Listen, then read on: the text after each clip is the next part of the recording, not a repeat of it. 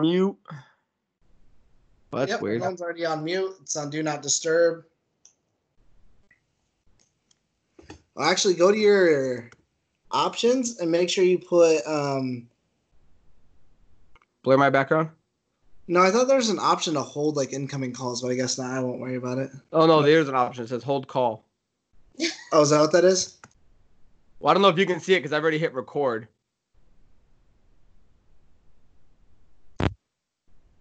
That puts you on call, bro. Puts me on call?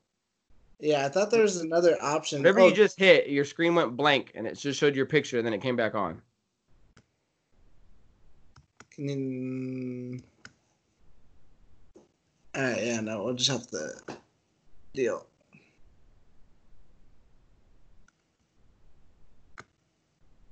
Can you hear me? Yeah. Alright. Whatever. I don't know. Let's crack this egg. Hey, don't rush this, bitch. This is been 3 weeks in the making. I don't see you doing your running start. No, nothing. I've been running around with my brother and outside and all kinds of shit, dude. Oh, just everybody else but me, huh? Well, the only thing you run is your fucking mouth. And the electric bill up with this AC being on. Mm. All right, let me see. Good. Andrew looks, as good as he's gonna get.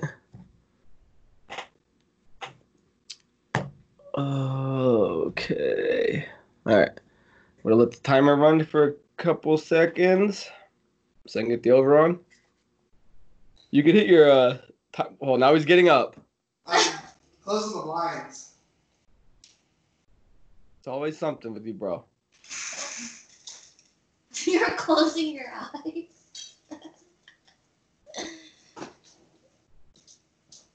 I was closing the blinds because BMO kept jumping up and she could see us from over the couch and was like whining. Whining and dining? Yeah, so I'm hoping she'll just go chill for a minute. I started the timer too. Mine's at like 10 seconds, so. Mine's at 40. I was going to let it go like 2 minutes and then get going. I'd rather be 2 minutes under than 2 minutes over.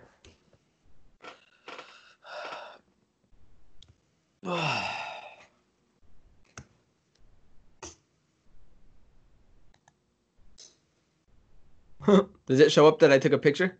Yeah. Nice. It says Craig took a snapshot. You ready for this, you little fuck? Why do I still have a nice tan and you look like shit? I don't know. I'm looking pretty white. Is it shitty white? Is it crystal white? Clear white? Like the dead. Hey, here's the sippers.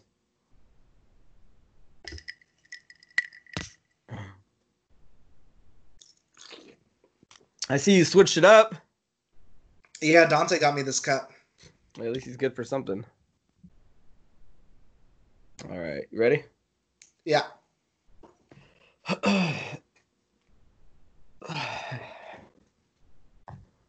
Alrighty. And in.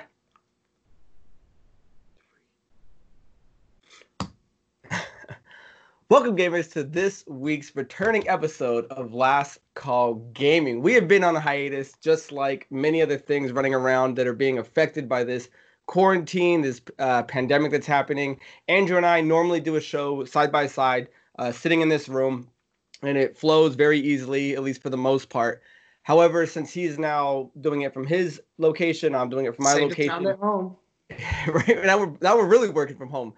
We've just had technical difficulties. This was never an avenue Andrew and I were particularly strong in. Even when we started getting the show off the ground, when we were doing it side by side, it had its hurdles that we had to jump over. And we finally got this done. And we've been looking up a ton of videos week after week. We had some really good help from our buddy Scott, who streams at Scott Shadows. You guys can check him out. But everything didn't kind of seem to work. It was always adding one more thing, one more this. And Andrew and I think we finally got it done. So even though I'm a stickler on how our quality normally looks and sounds, probably compared to how it's going to look today we do finally have it running. And I got to say, Andrew was one of the bigger parts to get this going. So hats off to Andrew. Finally, So, I get my doing proper. finally, it only took 43 episodes, but I do want to say, because I was actually talking to Andrew a couple weeks ago, we missed our year anniversary. Our year anniversary was actually on March 8th. Today recording is April 18th. So it did kind of fly by that we've actually been doing this for a year now.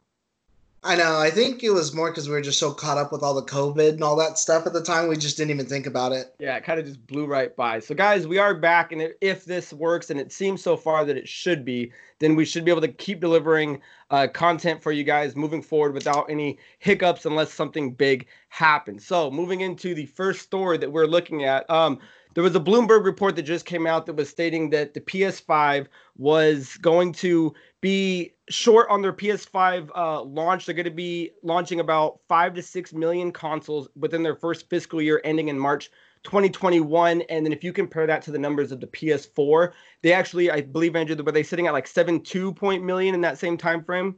Yeah, So, it was definitely something like that. I know you're the one that pointed this out to me. You took a look at it. What are your initial thoughts? I know you have like maybe a quote or so in front of you. Yeah, I had the quote that the person, of course, wants to remain private. The Bloomberg report there, I mean, they're a big, reputable company, so it's not like they would publish anything without actually verifying somebody. I mean, they're a huge, huge company. But the person's quote was that Sony's going to be limiting initial production run in part because it expects PS5's ambitious specs to weigh on demand by leading to a high price at launch. Now, that kind of also means in a way-ish too, because they also had come to the conclusion by talking to someone else that PlayStation 5's parts, again, no one's come out and set a price on anything, just for the console itself, for them to make, for Sony to cut it and everything done, is going to come out to $450. And I know a lot of people are hoping for that PS4 $399. So right now with the economy, maybe they're thinking, essentially what they're thinking, because the whole COVID thing is maybe because the higher price point, maybe they're not going to sell as many like what they did with the PS4. But that's also not just because I don't think it's a price point issue, but I think it's because we're kind of in a recession and no one really knows what it's going to be like afterwards. Yeah, I kind of look at it where, you could, interpret this many different ways. There's other outlets that look at it, is it the price point? Is it the shortage of this? Is it that? It's really kind of these weird boxes that we're in where, A, does the price point effectively matter? And B, do you go and release something that costs, closer to the 500 and up range in a time where it's not, fiscally smart to be spending that kind of money, especially on just a new machine for the home? And it sucks because, we all had high hopes that we were getting new consoles at the end of this year. And I know, Microsoft is still kind of staying strong with that. And Sony's been saying that they will be, but, facts are facts. And it looks like they probably won't be launching at least till the, first quarter of next year. And it's weird. Yeah. Do they sit on this thing, that's maybe sitting on shelves for longer than it needed to be? Do they find out right out the gate that no one's even going to be touching this thing if it is $549? So it's weird that Sony is kind of in this situation. It seems like a lot of things haven't really been moving in Sony's direction in terms of like credibility or fan favoritism. It's because right now their messaging's actually been really bad is more what it is. They don't seem like that confident Sony anymore. Like Microsoft is just coming at them like harder and harder and harder. And that's part of the problem is they're reactionary versus being on the offensive. So right now, maybe that's what they're waiting for, is they're waiting to see, is Xbox going to launch this year? Because if they are, then they have to. So do they just sell out what they have now and then just wait till later on and then people buy more? In which case, again, that's, when's Microsoft going to launch? Because Phil Spencer just did that podcast with Ryan McCaffrey for Podcast Unlocked over at IGN saying, we're still going to launch this year. We're on track. We're not having any issues. I wouldn't expect him to come out right and say, oh, yeah, we're having problems. We can't meet quota, this and that, this and that. But all the reports that say issues about shortages and getting parts and all this stuff and that stuff, I never see any of it mention Microsoft's name. So I wonder, too, if that's part of the thing, is if they do decide to sell this year, if that's going to lead to like the situation with the Switch right now. Switches you cannot get anywhere. Even Veronica posted the other day, she's trying to get a Switch, but she can't find one anywhere because it's all just a bunch of scalpers. So is this going to be a scalper's market where once it sells out, you're going to have to wait quite some time before everything returns to normal? Or are you going to pay that even if it launches at $4.99, are you going to pay the $700 because you have to have it from some random guy in Michigan who bought 50? So what do you think would be the best move, or what would you want to do? Would you want them to come out now, push come to shove if Microsoft does, or sit back and if March 2021 is the better year for and makes the most sense where we can get a box that doesn't cost an arm and a leg to get? I mean, what do you want? You want at the end of 2020, or does 2021 look and maybe sound better? I think maybe it'd be smarter to delay, but I'm not a business person. I don't know those numbers. Personally, I think if Microsoft launches, they have to launch because it's not last time where it's not the Genesis where people are going to wait a whole year to get whatever Sony console is. They're going to be ready, I don't think, because their messaging has been so bungled lately. I think the people who are going to get it are going to get it day one, but there's a lot of people out there who are flip-flopping, and with the price playing a factor, release date playing a factor now, on top of the fact that Sony also say, we don't know what games are going to be, they said first the top 100 PlayStation 4 games, then they said like all the PlayStation games are going to be backwards compatible eventually, whereas when the next Xbox comes out, that's a day and date going to work for me. So I already have this back catalog of games that I want to play. So, they're in a much better position. Yeah, and I think, the closer we get to it, we're kind of going to see what their actual move's going to be and what's going to happen. I'm actually really excited for it. For the system to come out, or just to get more news on it? Just to see what they're going to do. Like, because it's a crazy, unprecedented time, Yeah, definitely. If there's anything else you want to put on top of that, I mean, it is what it is. I think that, again, the only other thing I want to add to it was they were saying that this console, it's got to be at least $499 to $549. That $399 dream, I think, is dead. Oh, that was unrealistic. Really waiting to take a loss on that console. And again, that's something that could play into Microsoft, who is a bigger company, that who knows if they're willing to take that huge loss. It's, again, that's more what I'm excited for, is because it's all reactionary to where at this point, even though we're in a recession, the only people who are going to win from this war is going to be us, because they're going to be trying to cut whatever, Yeah, something's going to drop and somebody's going to walk out with the better price point that the actual consumer is going to be able to get and benefit from. So either way, yeah, it should work out for us. It does suck when you look at these big companies that have to take these big hits and factor in these unforeseeable circumstances. Like no one saw this was coming. So it is just kind of, it'd be interesting if Microsoft drops and it doesn't sell because we're in a time where, maybe people don't have the money to get it. And then Sony does wait till next year and it ends up selling sufficiently or maybe runs out of stock. So, again, I mean, we're only a handful of months away to see what's going to happen. And again, the big thing is, too, that social climate could change by then. Here in 2 months, everything could go back to being normal. I doubt it. I'm very doubtful of something like that. But, just as fast as this thing came, it could just as easily leave. Right. Awesome. Ready to move on to the next one? Yeah. So, guys, there have been remakes aplenty coming out this year, and two of the biggest ones hit. The first one we're going to talk about, Andrew actually had a chance to play, completely beat, if I'm not mistaken, 100% of the game at this point, is Resident Evil 3, which came out on the 3rd of this month, earlier this month. And before you jump into the gameplay, I just want to drop some facts. I know this was a conversation we had when we talked about the comparison between 2 and 3. So Capcom right now has shipped 2 million copies of Resident Evil 3, the remake, in 5 days. That. It's selling well. Yeah, but if you look at Resident Evil 2, they shipped 3 million in its first week. And then Resident Evil 2 actually peaked at 74,000 concurrent players on its Steam debut, where Resident Evil 3 is tracking fairly close to it, but it's at 60,000.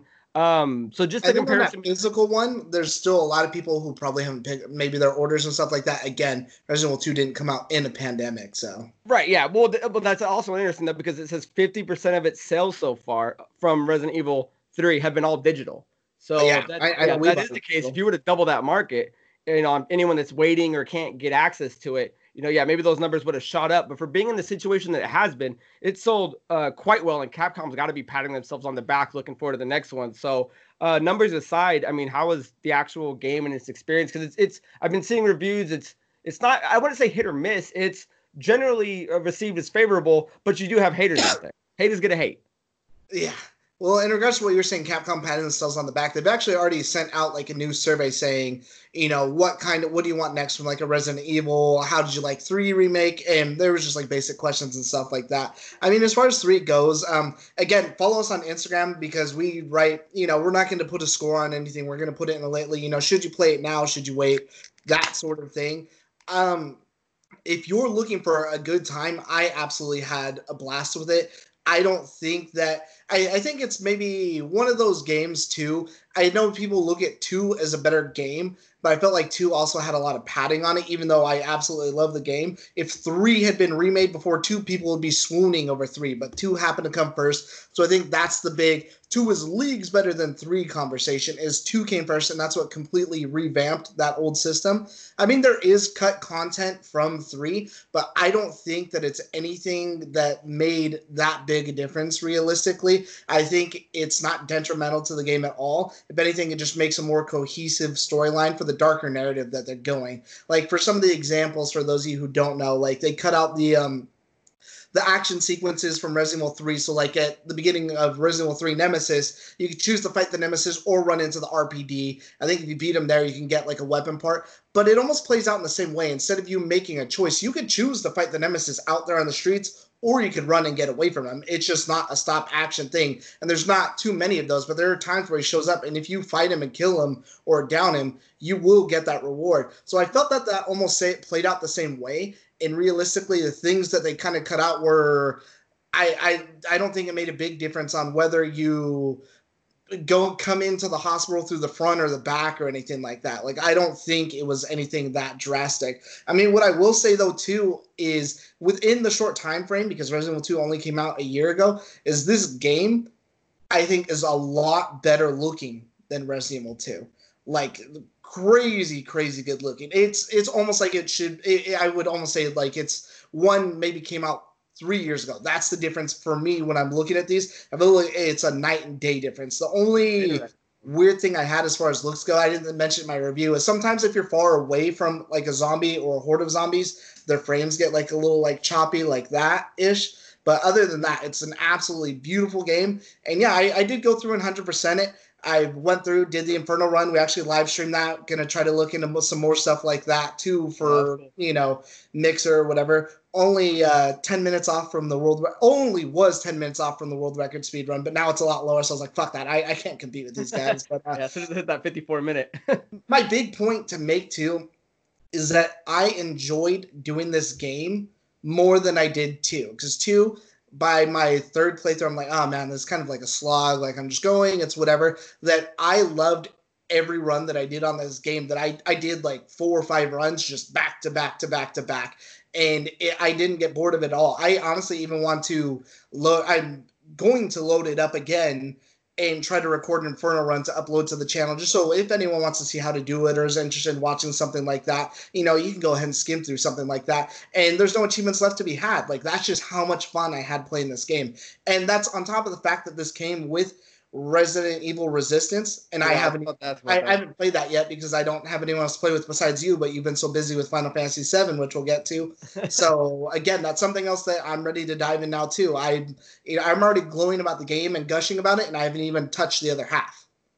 Nice. Yeah. Yeah, and I do want to start playing Resistance with you because I actually was just reading that they're launching a new Nemesis type character in a month or 2 months or something like that, where you can start playing more. Yeah, so we can definitely jump into that. And it is cool to see. It's when you're saying that the game looks 3 years, one looks 3 years older than the other one. It's just kind of crazy because weren't they like being developed at the same time and under the same engine? That's rumors. Yeah, they were being developed at the same time, and then this game came out a year later. So the other one just came out. They do have separate achievement lists, though. So Resident Evil 3 and Resident Evil Resistance have their own set of achievements. Oh, does Resistance actually have it's not 1,000, though, is it? Yeah, they're both 1,000. So for anyone who didn't know, because I didn't know, I was like, I don't see any Resistance achievements, which is cool, because I hate when games sometimes tie online stuff to something maybe I'm not interested or ready for yet. Not a game like Call of Duty or something. So I'm like, all right, cool, I'm going to launch this thing up. And I was like, oh, I'll go check. I didn't think there would be. I thought it would just be an add-on or whatever. But no, completely different set of achievements. Awesome. Yeah, that is pretty So cool. I do enjoy when companies go the extra mile for something like, not that it takes a lot, but that Final Fantasy 10-10-2 combo, instead of it having 10 and 10-2 their own things, it's just mashed together. So it's a fucking slog grind 100% that thing. Nice. Any last words you want to put on Res 3? I know I still got to play it and we're going to get there, but yeah, the fact that you're still doing your speed runs and the fact that we're going to start at least uploading, hopefully at least one or two on the channel. I mean, it looks like it's doing well and it sold successfully. So anyone that thought it was going to be a flop or maybe a shadow compared to number 2, I mean, maybe it hasn't hit those numbers yet because Resident Evil 2 has hit so far 6.5 million copies sold. I'm not sure what Resident Evil 3's total numbers are because it's only been out for a handful of weeks compared to the year or so run that 2's had, but it's got to be at least steadily climbing. And again, Capcom has nothing. I mean, they're already working on. Aren't they doing Resident Evil 8 now at this point? Is that the next one they're going to do?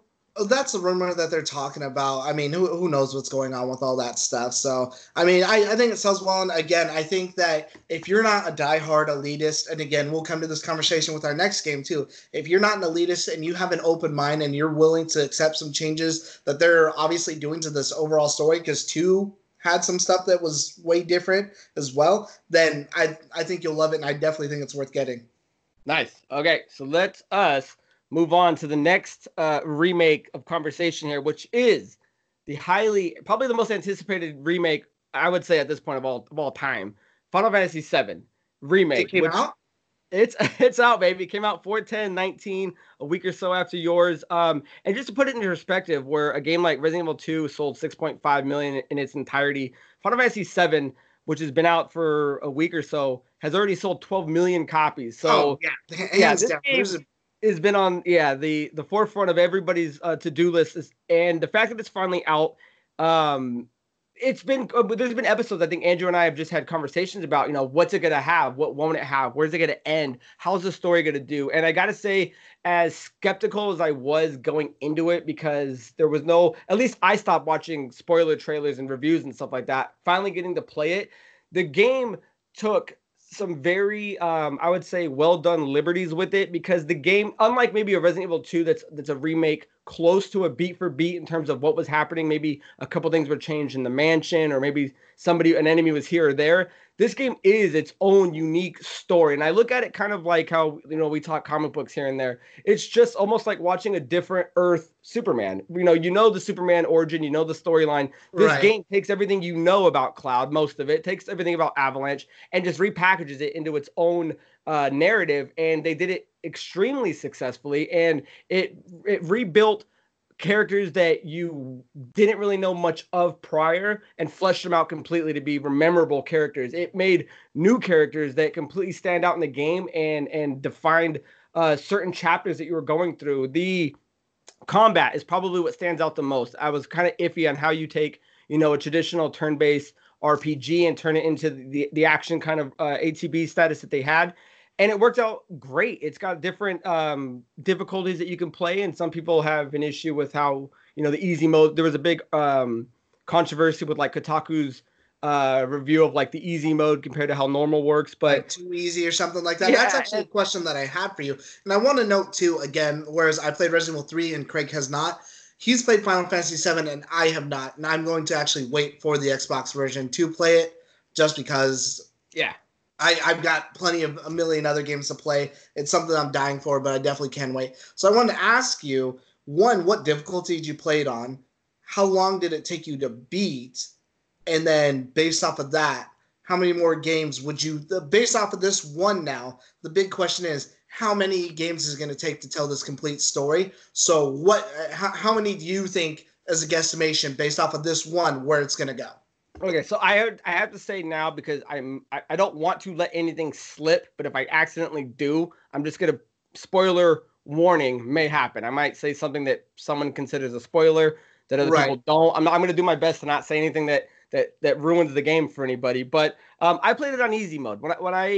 Most of my games, when I try to play on hard or get like a full achievement run, we do that on Xbox. So when I play games on PlayStation, I generally just like to enjoy the story, and that it's kind of my relaxing one. So I played it on easy and just really appreciated the story. But there is the normal and the hard mode once you beat it that are actually quite challenging. I think it took around.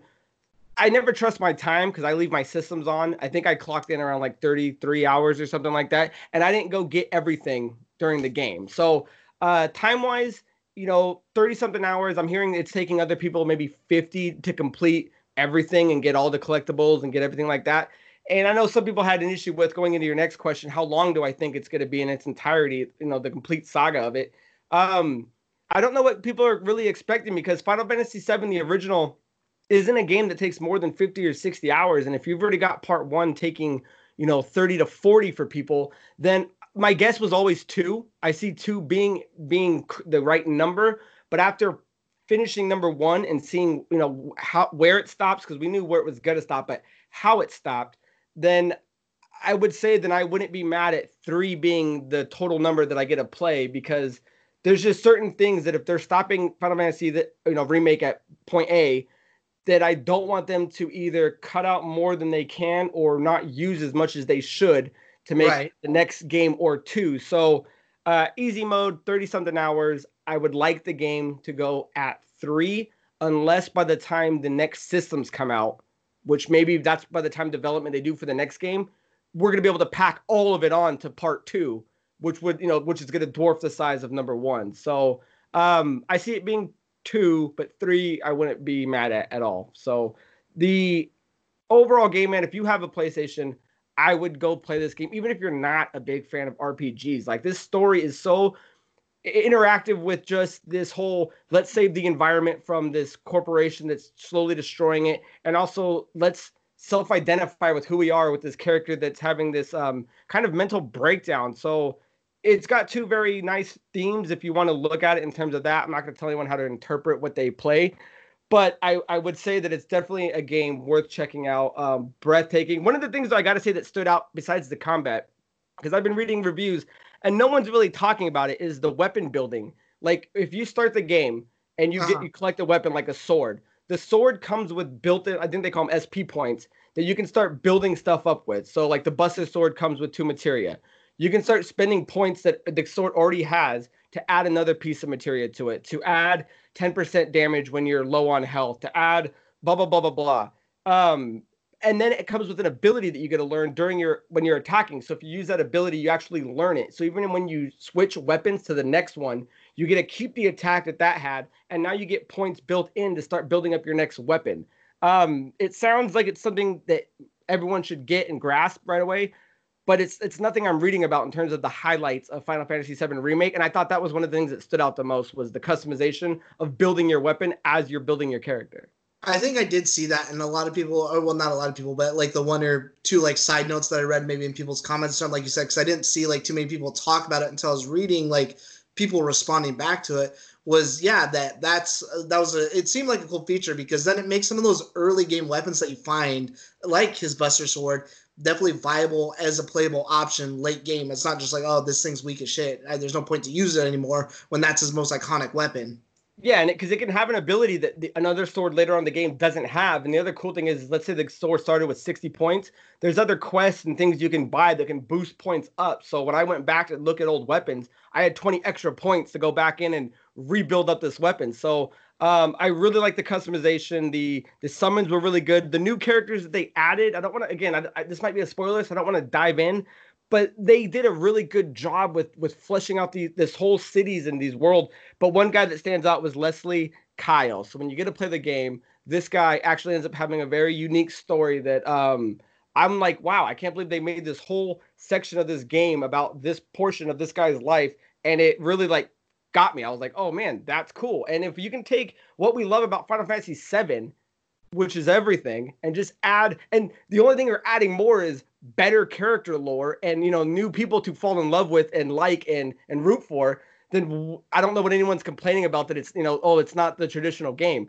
No, let's add more to it and let's start liking more things about it. So I don't think there's anything wrong with this game. We don't give ratings on our Instagram, but I didn't put it as like a 10 per se, because it's not over yet. I can't rank half a game as this isn't like playing Uncharted 1 and then playing Uncharted 2. The game's not over until I play the next half. It's all one and the same, or the next 3 of them. So once I play the game in its entirety, then I think I can comfortably say whether or not I put it as one of the best games ever, top 5, top 10, top 20. But I got to say the first game has been an incredible start to something. If they're building in that direction, then they're moving in the right way. What do you have anything negative about it? Anything you would change personally? Negative. I know we were talking about it, and I know Gino was talking about it in CN. Is I thought I was really gonna miss the world map, because once you start doing it, it's all kind of like we've been saying, Kingdom Hearts, where you're kind of running from spot to spot and you got to back travel and go that way. I would say that was kind of annoying, and they kind of rectify that towards the end of the game. Again, I won't say how or ruin anything, but that was probably about it. Other than that, everyone's narrative, I mean, was just great to explore. I mean, even the side characters like Jesse and Wedge and Biggs kind of stood out and had their shining moments. So other than that, man, the games, there's hard. I mean, unless you're just a purist and you hate what they tried doing, there's really nothing to complain about.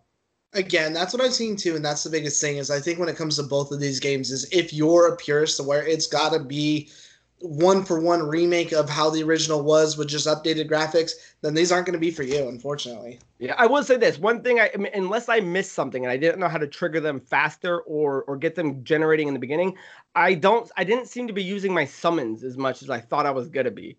Because like it's its own gauge that pops up, and when it counts down, you can start summoning people.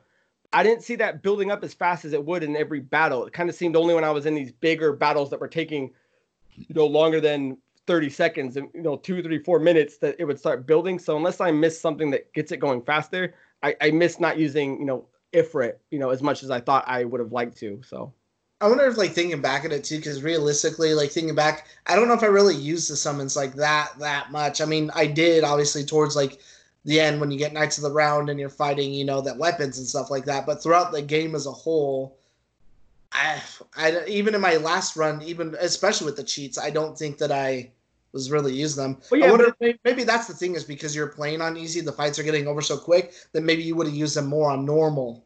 Yeah, definitely. And that was another thing I thought of. Maybe, but again, though, if it is just a time-based thing, then sure. But if the difference would be in the old one, you could use the summon if and whenever you wanted to. Yeah. This new one has a clock on it. So if you want to be able to use whatever you have, whenever you have the ability to use it, the summon, I think, at least on my gameplay, just was the furthest one I ever got to. I think I probably used summons maybe 5 or 6 times throughout the game, and in 30 hours, that that doesn't seem accurate. But yeah, I really actually do want to go back and play it on the hard mode because just to see what it's like. That's where I know the challenge is going to be, and that's where we'll be able to grind. But again, PlayStation is what I use for relaxing, calm down games where we achievement hunt on the other system. So nice. I saw that I think you have to beat it once through to unlock the hard mode.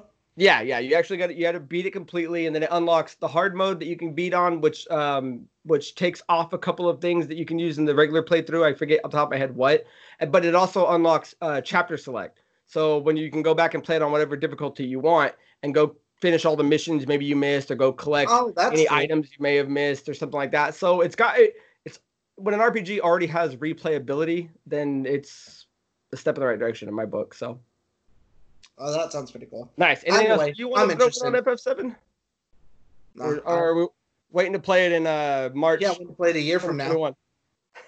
Nice. All right, so let's move into Little Rippers.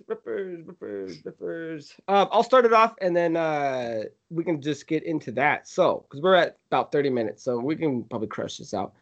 And again, guys, Rippers are mainly when we kind of recap what's going on in the week news. I kind of wanted to go over some stuff that already happened since we've already missed 3 weeks of stuff, just so you can get our initial opinion on it. So the PS5 controller was actually revealed. This was on, I believe, April 7th. This was in the PlayStation blog, and they're showing that it's officially called the DualSense. It's and they've kind of released what features it's going to have. We know it has the haptic feedback, the adaptive triggers, the create button, the audio jack, and the built-in mic. But let's talk about that look, Andrew. You see this thing come out. Was this a joke? Are they liking it? Did you like it personally? I mean, when's the last time you've seen a color, if ever, be split colors like that and it not being the front and the back? Why is it on the front like that? I don't know. I personally thought it was an ugly controller. I mean, at the end of the day, as long as it doesn't affect functionality, I guess who really gives a shit? But yeah, no, I personally think the controller is ugly, and it's crazy because there's a lot of people who took to like Twitter, other forums and stuff like that, posted fucking a million times better designs. There was all kinds of crazy cool ones. Even just an all black one looked a lot better. I was gonna say I have one. I think I'll throw it up if we can get it on there. Yeah, the all black one just looks. Why would you? And why white though? Especially when like the Xbox One kind of took over that white design. Why do the white and black look at all? I don't know, man. Like I said, I mean the controller. It looks like a DualShock. It looks like it's kind of bulkier than what a DualShock like 4 is. Like it definitely looks like it's wider. I think again, it just looks really like I think it's an ugly controller, and I think it's funny because a lot of people are like taking it, and I don't know if you've seen like the meme. So like someone tried to someone drew it so it was like an anime girl with like big titties like wearing like a shirt or whatever, and that's where the sticks inside. But the sticks were like also it was like she was jogging, like how anime does that with like boobs or whatever. But then someone else drew it so it was like the yoga chick from Nintendo. I forget the Wii Fit trainer, but she's like bending over and looking backwards, and so like the weird humps on the top for like where the triggers are supposed to be like her butt or something like that. I don't know. There's all kinds of like weird shit out there. That I was like, man, that really just like highlights like how fucking weird this controller looks. I just don't know how that. It's not even just like visually, like it looks like physically, like it's got like weird curves and shapes to it. Yeah, I'm surprised this design got past like the floor room or the boardroom. These guys finalizing this thing, but who knows? Maybe I can hold it. It's the best feeling controller ever. Who knows? Hopefully, because Sony's been one of those ones that notoriously stick with the same design and just improve on what's already great in some people's minds. And the fact that it is kind of, I mean, maybe it is kind of lending itself to more people with bigger hands. It's kind of getting that kind of Xbox spread design. I just don't know how you do white and black like that. But if they do other colors, like maybe a red and black, a blue and green or whatever, or you can start customizing it, maybe other ones will kind of pop more than just this generic white and black look. I don't know. It looks like a demo controller is what it looks like when they send out like demo kits, like test PlayStation kits and shit before the final design. That's kind of what it looks like to me. And that's the thing is I just didn't realize how bad looking I really thought it was until I seen all these other people with way better designs that aren't like, it wasn't like when the Series X they showed it. Like I personally liked the design from day one, but I was like, oh, this design's cool. But it's people adding like the Master Chief graphic and other graphics and stuff like that. But this is people putting like, all right, here's black with like the blue LED, like how the PS4 has going around the controller, or whatever, 100 times better. Yeah, and the other thing I gotta question, if this is the final design for the PlayStation 5 and the launch controller is white and black, then the first thing I have to jump in my head, then doesn't the shell of the console have to at least mimic the look of the controller to be white and black? Because there's nothing we've seen in terms of box design that even looks close to the white and black design, because I don't think I've ever seen a controller not imitate or at least replicate match what the console it launches with. Yeah, match it at all. And then now if the PlayStation goes white black day one, then that is completely out of their element in terms of anything we've ever gotten from them since the PS1. Maybe they got that like little girl from the grape juice commercial was just like, why not both? Nice. So that's all I got to say about that, other than we know the haptic feedback is the big reason why it's the DualSense. They're going into, how it simulates the touch of outputs with the vibrations and the movement to replicate real touch experience. And then that creators are getting the ability to use the adaptive triggers for R2 and R2 to kind of mimic resistance in terms of like gun trigger and shit like that. So, which I think like Xbox already does. Yeah, I mean, so the controller's definitely got everything we want. The create button, I know we don't have a ton of info on it, but closer to launch we will, in terms of just generating new content while the gamer plays. Other than that, the controller's doing everything it should. Does the look or design speak, any better or not about it? At this point, I would say no. All black would have been fine, unless the box is white and black. So I don't know. I didn't think about that.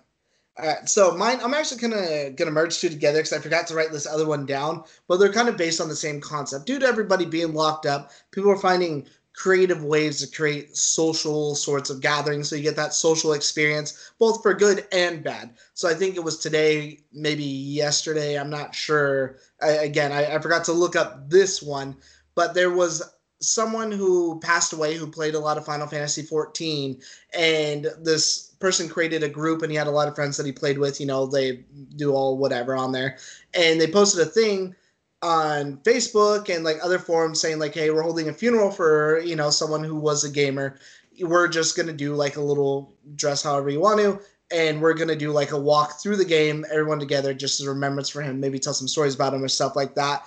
And actually, a bunch of people ended up showing up, and they almost made it kind of like a funeral. Everyone was wearing black, had like black umbrellas, and they just did a walk out to this like this tree in the game. I don't know what it is or what it symbolizes or something like that. But I thought that was a really cool thing, even though it's obviously for something that's sad and depressing, and of course, whoever it is that lost someone like that, that's very unfortunate. But for people to be able to find some sort of creative outlet, whether or not they could have physically been there, because who knows if these people live by that guy, this is something that you could do now. And I forgot to mention that this person actually passed away due to COVID-19. Oh, bummer.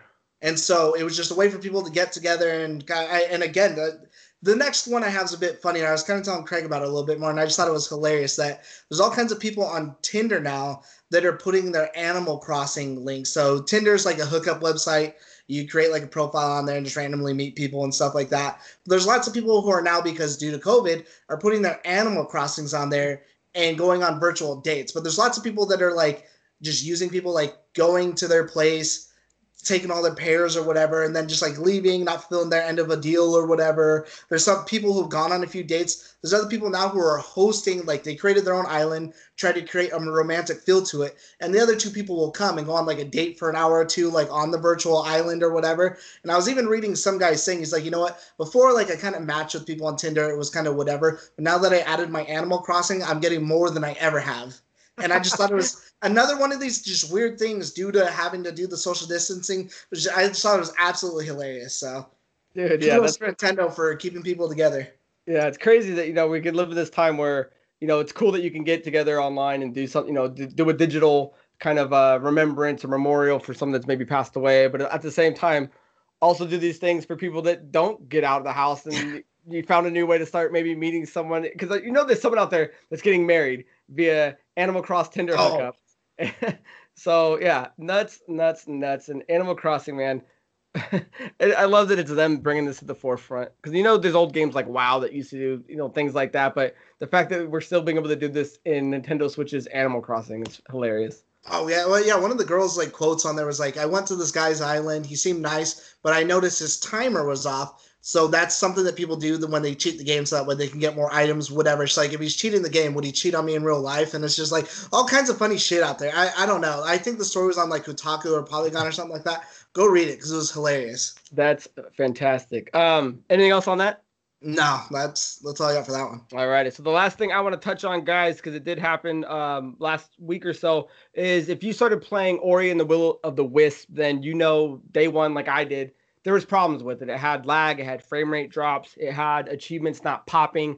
If you dive into actually everything that was wrong with it, it's quite a list, which was surprising because a game, I don't want to say this small, but under this many eyes and under how tight that system is, coming off it should be. Yeah, but this game could launch with way more problems than I think it should have, and it still got fabulous reviews at its launch, on its debut. So the game was great when it came out, pending problems, but the big patch came out that actually fixed, I think, almost all of this stuff. So you can now play this game, and if you didn't play it when it came out, now's the time to jump in, because you can actually appreciate this game without having any bitterness. Because I beat the game on hard mode. There were certain bosses.